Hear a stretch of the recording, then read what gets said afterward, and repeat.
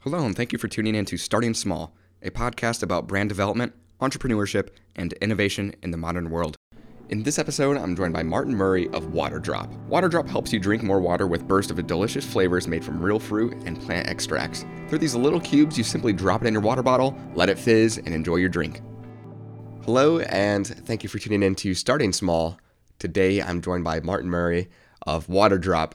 Martin, thank you so much for joining me today. Thanks for having me. Yeah. Well, I'd like to start out with your upbringing. Where did you grow up, and what would you say your childhood was like? So I grew up in Salzburg, Austria, the center of Europe. I'm half Scottish, half Austrian, so we only speak English with my mother and German with my father. I have two siblings, one younger brother who also became a co-founder, and one younger sister. And our upbringing was actually fantastic. It's a beautiful place, Salzburg. It's a small town, a lot of green. You can do a lot of sports. And I left Salzburg then eventually to go to the main capital of Austria, which is Vienna, Mm, and pretty much have stayed here ever since. mm. What time period did you leave to go? Was that when you were a child, or was this later on to Vienna? So I did my schooling in Salzburg until I was 18 or 19, and then I did 1 year of voluntary social work. So I worked with disabled people for 1 year, which was fantastic. And after that, I went to Vienna when I guess I was 21. Mm, awesome. I'm curious then, what did you, when you went up to school, what did you end up studying, and what were some of your aspirations, say, at that time? What did you aspire to do? Well, it was funny because most of my schoolmates actually stayed in Salzburg or went to an even smaller city. And I wanted to go to the capital, Vienna, which on international standards is not that big. But if you're from Austria, not from the capital, it is big, right? It's a Yeah. 2 million inhabitant city. I didn't really know anybody. So I wanted to, of course, broaden my horizon, but enroll on the largest business university here. So I studied international business. Mm, And yeah, I just wanted to learn about international yeah. business, I guess. And I'm glad to say I did. Yeah. Amazing. I'm curious, what was your upbringing like? Say, even prior to that, did you have an entrepreneurial mindset? Were you involved with any athletics? What was that like? Mm, so we did do a lot of sports. I played soccer for quite a bit and chess, Hmm. um, quite competitively. Mm, at my school age, was not really involved in any entrepreneurial activities. I did that later then at university. Yeah. So it was a lot of learning and doing sports and just simply having fun, right? The Yeah. stuff you do between 14 and 18. So it Certainly. was a very I cannot complain. Honestly, we were very fortunate because it's a great city Yeah. and we got a good education for de facto free. It's one of the advantages here. Mm. And had a lot of friends, so it was fun. I really enjoyed it. Yeah. Amazing. So when you went on to university, I saw you ended up studying kind of economics and business. What led you to go that route specifically? Mm, it was pretty obvious for me to do business. I was just something I was always interested in. I went to a kind of a commercial high school, you would call it, I guess, Hmm. where you learn about business and accounting, and I loved it. So, the ins and outs of a business. So how does finance work and controlling and marketing and HR and strategy and all these things. Hmm. And we also had a grandfather who was an entrepreneur. He built a paper company in Scotland back in the days. Mm. And hearing these stories about international business and negotiations and building companies, I think that was just something that was a very clear in my mind always that I would pursue a path in business. Certainly much clearer than pursuing a path in law or Yeah. medicine. That was light years away from me. So that was quite obvious. And then I decided to go to the largest city, Vienna, and do the most international degree I could. Mm. So it wasn't a big decision. I think that just evolved over time. Yeah. there wasn't really a lot of doubt there. Hey, I wanted to stop and say thank you to this episode's sponsor, Tavolia Audio. As someone who is audio driven because of the podcast, I'm constantly looking for solutions to be able to make sure my editing is very precise. So, whether listening to music or using for your home theater, Tavolia Audio offers an array of products that can fit that solution with also having very aesthetic appearances. Tavolia Audio is a unique blend of style and sound, offering beautifully easy to use products that sound exceptional. It was founded in 2000 in Boston, Massachusetts, and it was built on radios and evolved to create Bluetooth and Wi-Fi enabled products. I've been using the Music Home system, and it's the Generation 2, and I am so blown away because it has the appearance of a retro look while being very classy and sounds amazing. I highly recommend to check out Tavolia Audio, so make sure to check the link in this description. It's tavoliaaudio.com, but click the link, and I hope you guys enjoy the rest of the episode. So, following graduation there and prior to waterdrop, what did you end up doing? I saw you got into consulting. What was this career path right after university, if you can explain? Yeah, so during university, it's a big university, VU it's called. So you it's quite anonymous. Mm-hmm.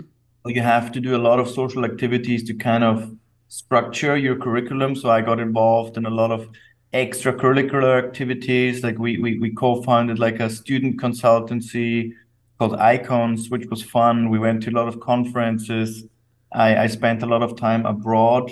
Mm, So I was in a few countries there doing semesters abroad. And then after university, the path to really implement what I had learned in business seemed to be consulting for me. mm, And I applied to all the consultancies after university and then eventually ended up choosing the Boston Consulting Group, where I spent then around 4 years pretty much flying around the world and trying to help larger corporations doing various things. mm. Also, a lot of fun, incredibly inspiring because you're surrounded with a lot of really, really smart people and you have to up your game. Yeah, But you also learn about what big companies are doing, or more interestingly, not doing. for sure. So I spent after university a few years doing that kind of stuff. Wow, incredible. I'm curious then, in this time frame, when does waterdrop come into play? This kind of the concept, and what was the inspiration behind launching in this 2016 timeline? Yeah, I mean, I think the buildup was I'm an avid water drinker and always was. And like for years, we've been having these discussions around the absurdity that you have this enormous industry in the world that Mm, every single one of us touches, but doesn't really make any sense. So we were always discussing why do hundreds of billions of dollars in sugar water still get shipped around in plastic bottles? That was like a yearly discussion because I find the paradox quite striking that so many people speak about, flying to Mars and AI. And back then it was big data and, all these fancy things. yep. But the reality is there's this huge thing in front of us that doesn't make any sense. So I was experimenting with healthy iced teas. I was always a big defender of the fact that people should just be drinking water. Yeah. And then I left the Boston Consulting Group and did my MBA at INSEAD. Again, the Mm, most global MBA in Singapore. So I spent a year in Singapore, which was really, really exciting as well. And the idea actually came on an airplane. And that's not mm, a PR story. I was actually flying from, my mom was visiting. We were flying from Singapore to Hong Kong. And on an airplane, you're always asked what you want to drink. yeah. And I always take water.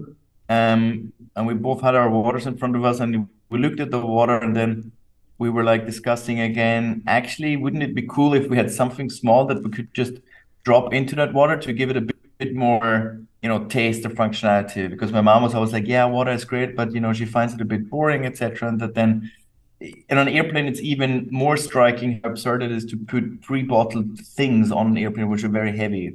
Yeah. And then it just came to me that you could actually create something that we would later call waterdrop, and that could really change the way beverages are sold. And then hard to explain, but Mm, you kind of just see it, right? You're like, wow, this could, it's a cool product, and you can drop it into water. You can sell it online because it's so light, has zero packaging, zero CO2, or very, very little. mm, You could individualize beverage consumption. And then when I got off the plane, the only thing I could think about is why hasn't anybody done this before? So It was so obvious, it was so simple. Yeah. And then I did a lot of research, and then I discovered a few other adjacent categories, right? There's like powder pouches and syrup and other kinds of tablets, but nothing really that I wanted to create or at least see. Hmm. So that was in April 2015. And since then, I've literally been putting all my energy and effort into creating this at first and then Mm. later scaling it to a global company. It's incredible. I'm curious, what did the prototyping process look like? Because you mentioned there was some others adjacent in the category, but nothing specifically like this cube shaped. Also, what did you use for sourcing? What did you find in the prototyping? Oh my God, that was really exhausting, but fun as well. So, I mean, the idea is very simple, right? The idea is let's take water as a platform and let consumers make their own beverages. And then if you Mm. look into that category, you have syrup that has a kind of similar value proposition. I never liked syrup because I don't like these plastic tubes and they're full of mostly chemical ingredients, and the customer experience for me was not good enough. I couldn't see anybody running around with syrup. Mm. I always asked myself, would you use this in front of a friend? Yeah. The other category are like Everest tablets that I find very elegant because an Everest tablet is nothing but salt and an acid that react and dissolve, but they're mostly used for very pharmaceutical purposes. They don't really have a lot of good stuff in them, and they're very, very functional, right? It's not like Mm. certainly a drink you would consider. Yeah. And then you have powder pouches, which is interesting because you can put a lot of powder into a pouch, but it's very commoditized, nothing really special. And again, the customer experience not very nice because you have to stir around and the powder floats on the top of the water. Mm. So we were like, wow, what would be the ideal case? And then what we said is ideally we would take the technology of Everest and technology, which is again very simple. I'm making things intentionally simple, but a Hmm. reaction between a salt and an acid, and put as much fruit and plant extract, so the good stuff you actually want to have in a drink, on Mm. top of that, and use that as a kind of rocket fuel. That was like the Mm. conceptual idea. And then pretty much I was flying around visiting big, German manufacturing and R&D companies, trying to persuade them to make these prototypes. Most of them laughed me out of the door because they were like, "What is this? Who are you?" Yeah.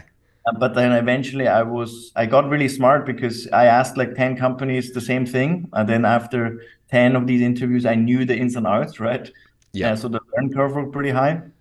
And then I found a company in Germany who said, we don't really fully get it, but we like the team and we'll help you make the prototype. So they sponsored the prototype against some equity. And then I got the first prototype that was end of 2015. And it was, to be very honest with you, wasn't any good. It didn't really Mm. dissolve, didn't look nice, and certainly didn't taste nice. But then at least I had the confidence that if I would throw enough time and energy at this, I Yeah. could make it a really good product. And then I quit my job. Everybody thought I was a bit crazy because all of the people around me were going back to fancy jobs with a lot of salary and prestige, and I said, no, no, I'm going to do this now for a few years, and that's how it all started. Yeah, so I had a Wow. first prototype, and then it was just constant improvement, and we're still doing that. Wow, I love it.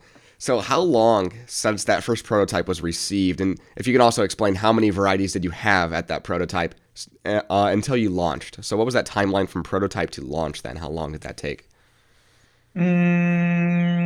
Probably like 2 years. Okay. Within that time period, we had no money.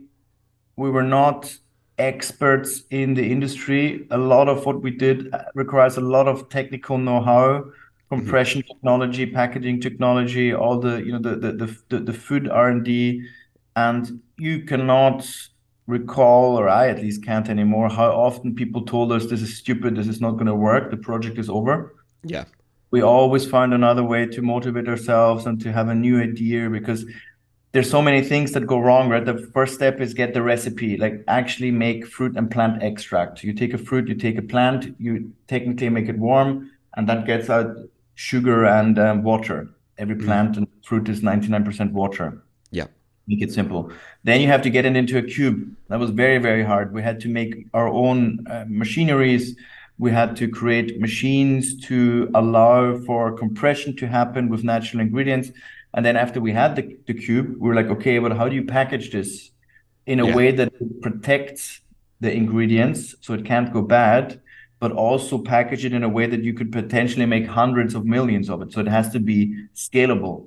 Mm. And we find a lot of smart engineers that came up with these solutions.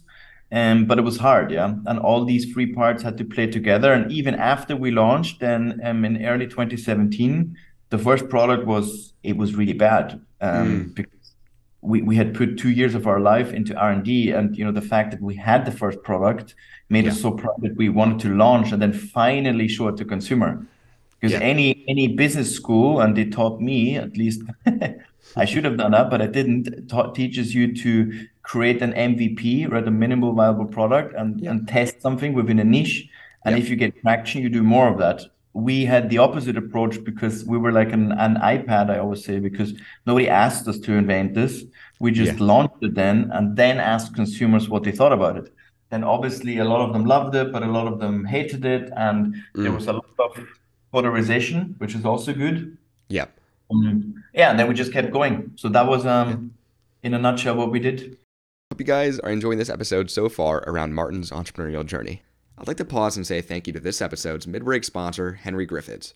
Henry Griffiths offers premium custom fit golf clubs. Yes, custom fit, not a sales pitch when you go to a store and they throw you ready to play golf clubs, but custom tailored clubs. They take pride in their clubs being custom tailored to your gameplay, size, swing speed, and much more. As someone who really enjoys golfing on my free time, I love playing with my Henry Griffiths clubs because they're exactly tailored to the way I play. You simply go to their website, see their locator, and find different fitters in your region that they partner with, and you'll be ready to go with your own set of clubs. So, whether you golf a couple times a week or once a month, Henry Griffiths has clubs for your exact gameplay. I highly recommend checking out Henry Griffiths, so make sure to check them out at henry-griffiths.com. The link's in this description, and I hope you guys enjoy the rest of the episode. So, in this time frame, you mentioned that consumer feedback. Loved it, hated it. I'm curious, since you did initiate launch already, did you have to do some pivoting at some of your flavors to cut down any SKUs, or what did that kind of first year look like? Did you adjust at all?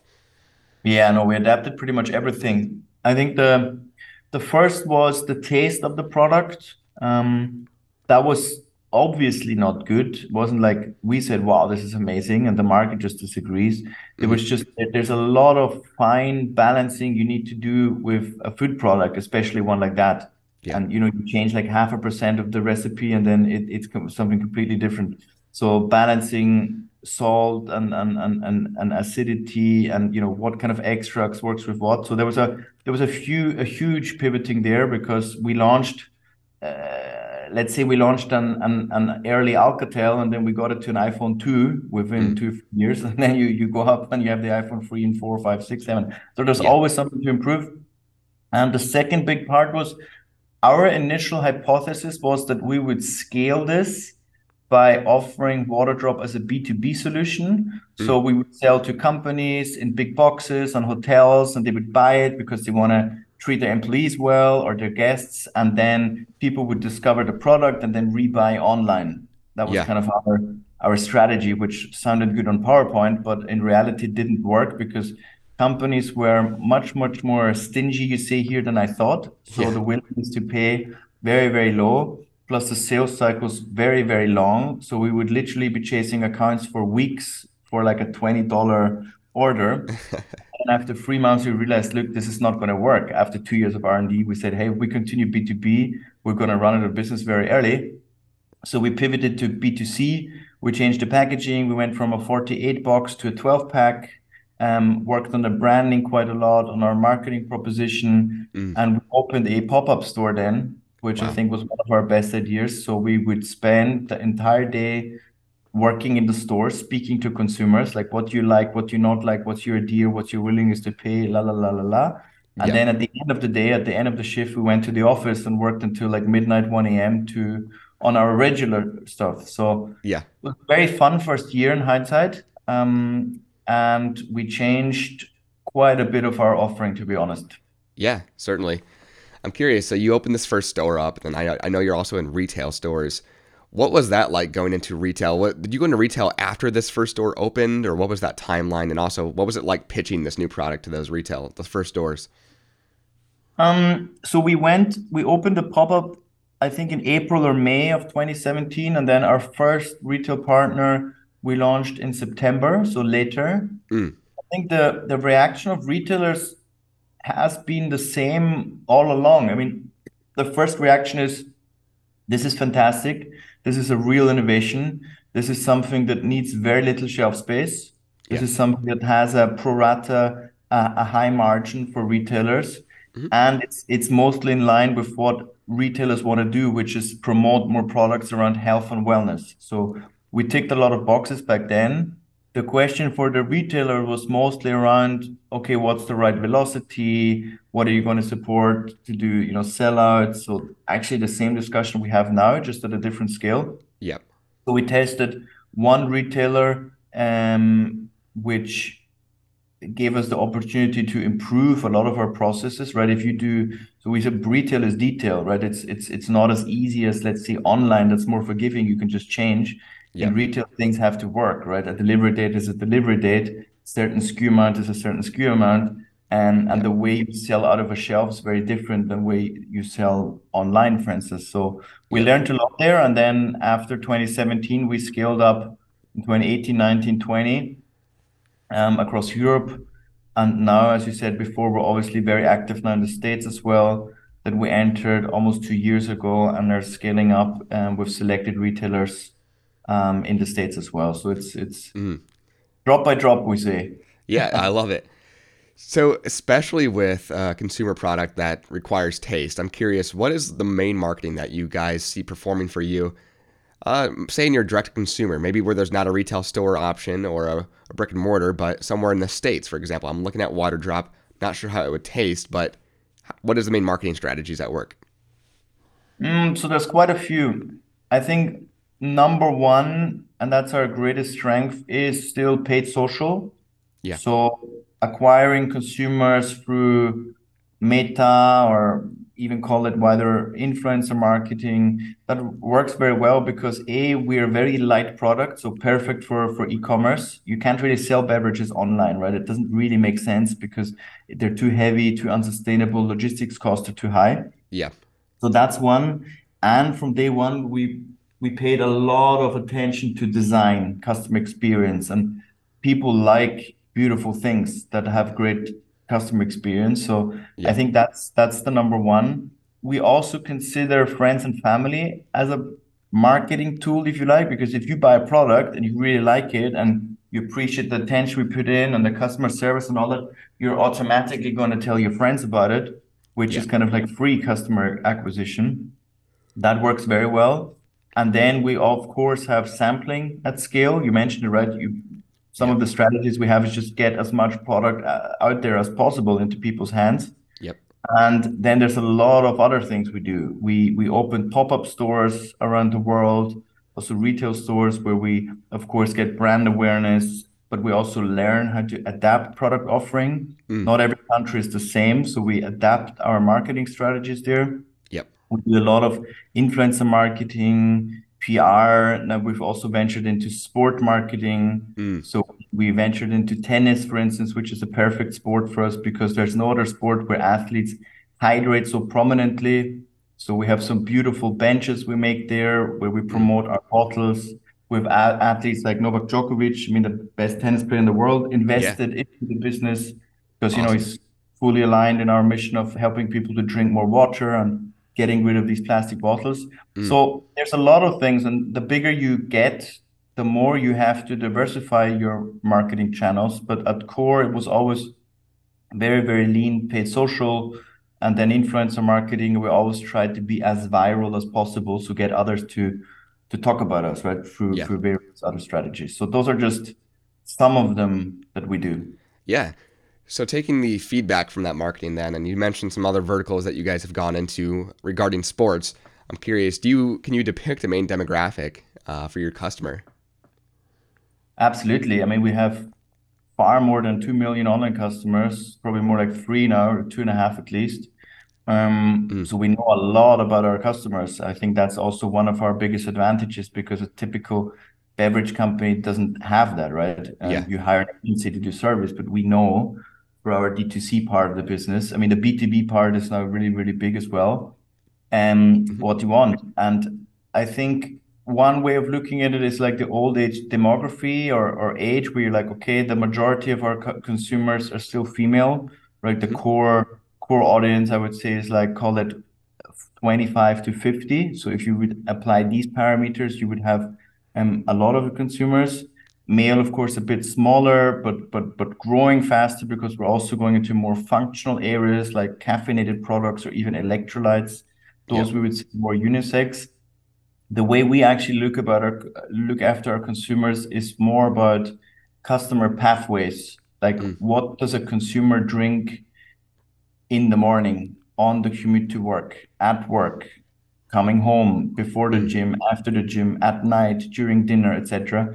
And yeah. if you look at these use cases, we try to, with our products, capture as much attention in our consumer lives as possible. Mm, So you can look at it through like standardized parameters, but for us, it's sometimes more insightful to think through, okay, how are we integrated into people's lives, mm, and what can we do to obviously be a big part of that, but eventually help our consumers to drink more water and mm, refrain from using these plastic bottles. So mm, that's kind of the way we look at it. Just objectively, if you'd run all the data, it would be in that kind of age group yeah. mostly. And but now comes the big but. We have a lot of consumers left and right of that curve because Yeah. hydration starts at like 3, 4 years old, where we're trying to get kids not to drink these sugar drinks at kindergarten, Mm, all the way up to elderly aged homes where you have like 105-year-olds who don't drink enough water, and we're helping them to drink enough water there. So left and right of that core bucket, you have a massive amount of people that we can also serve. So we mm, don't just look at it on a very short yeah. demographic basis. We look at our opportunity, our TAM, our total addressable market, Hmm. as a much bigger opportunity, and we find other ways of kind of putting people into boxes. Love it. I'm curious then, with that as well, what would you say is the best seller overall if you can depict that since launch today? On the core flavors, Hmm. Boost does very, very well. That's kind of an all-time classic. That's been around from the start. We started with 4 SKUs, just with micro drinks, and then we Hmm. expanded to probably like 12 SKUs with micro drinks. We added micro tea, micro energy, micro light, and Mm, we also added a huge range of drinkware, so any kind of sustainable carafe bottle.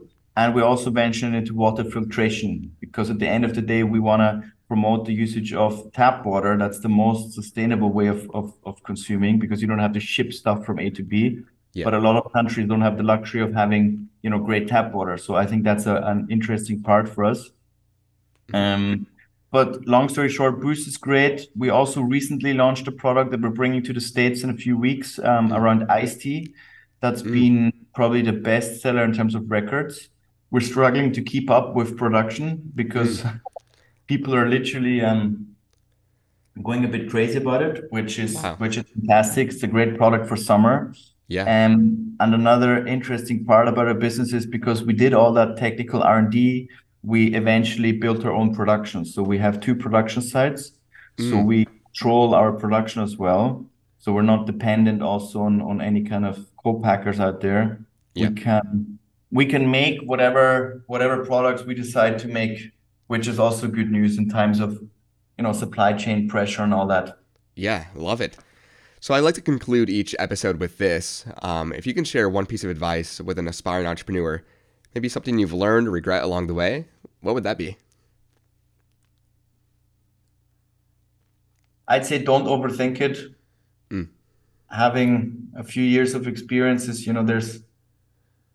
business is so complex and it can be so overwhelming. And the more people you ask for advice, the more advice you get until you're so confused that you don't really know what to do.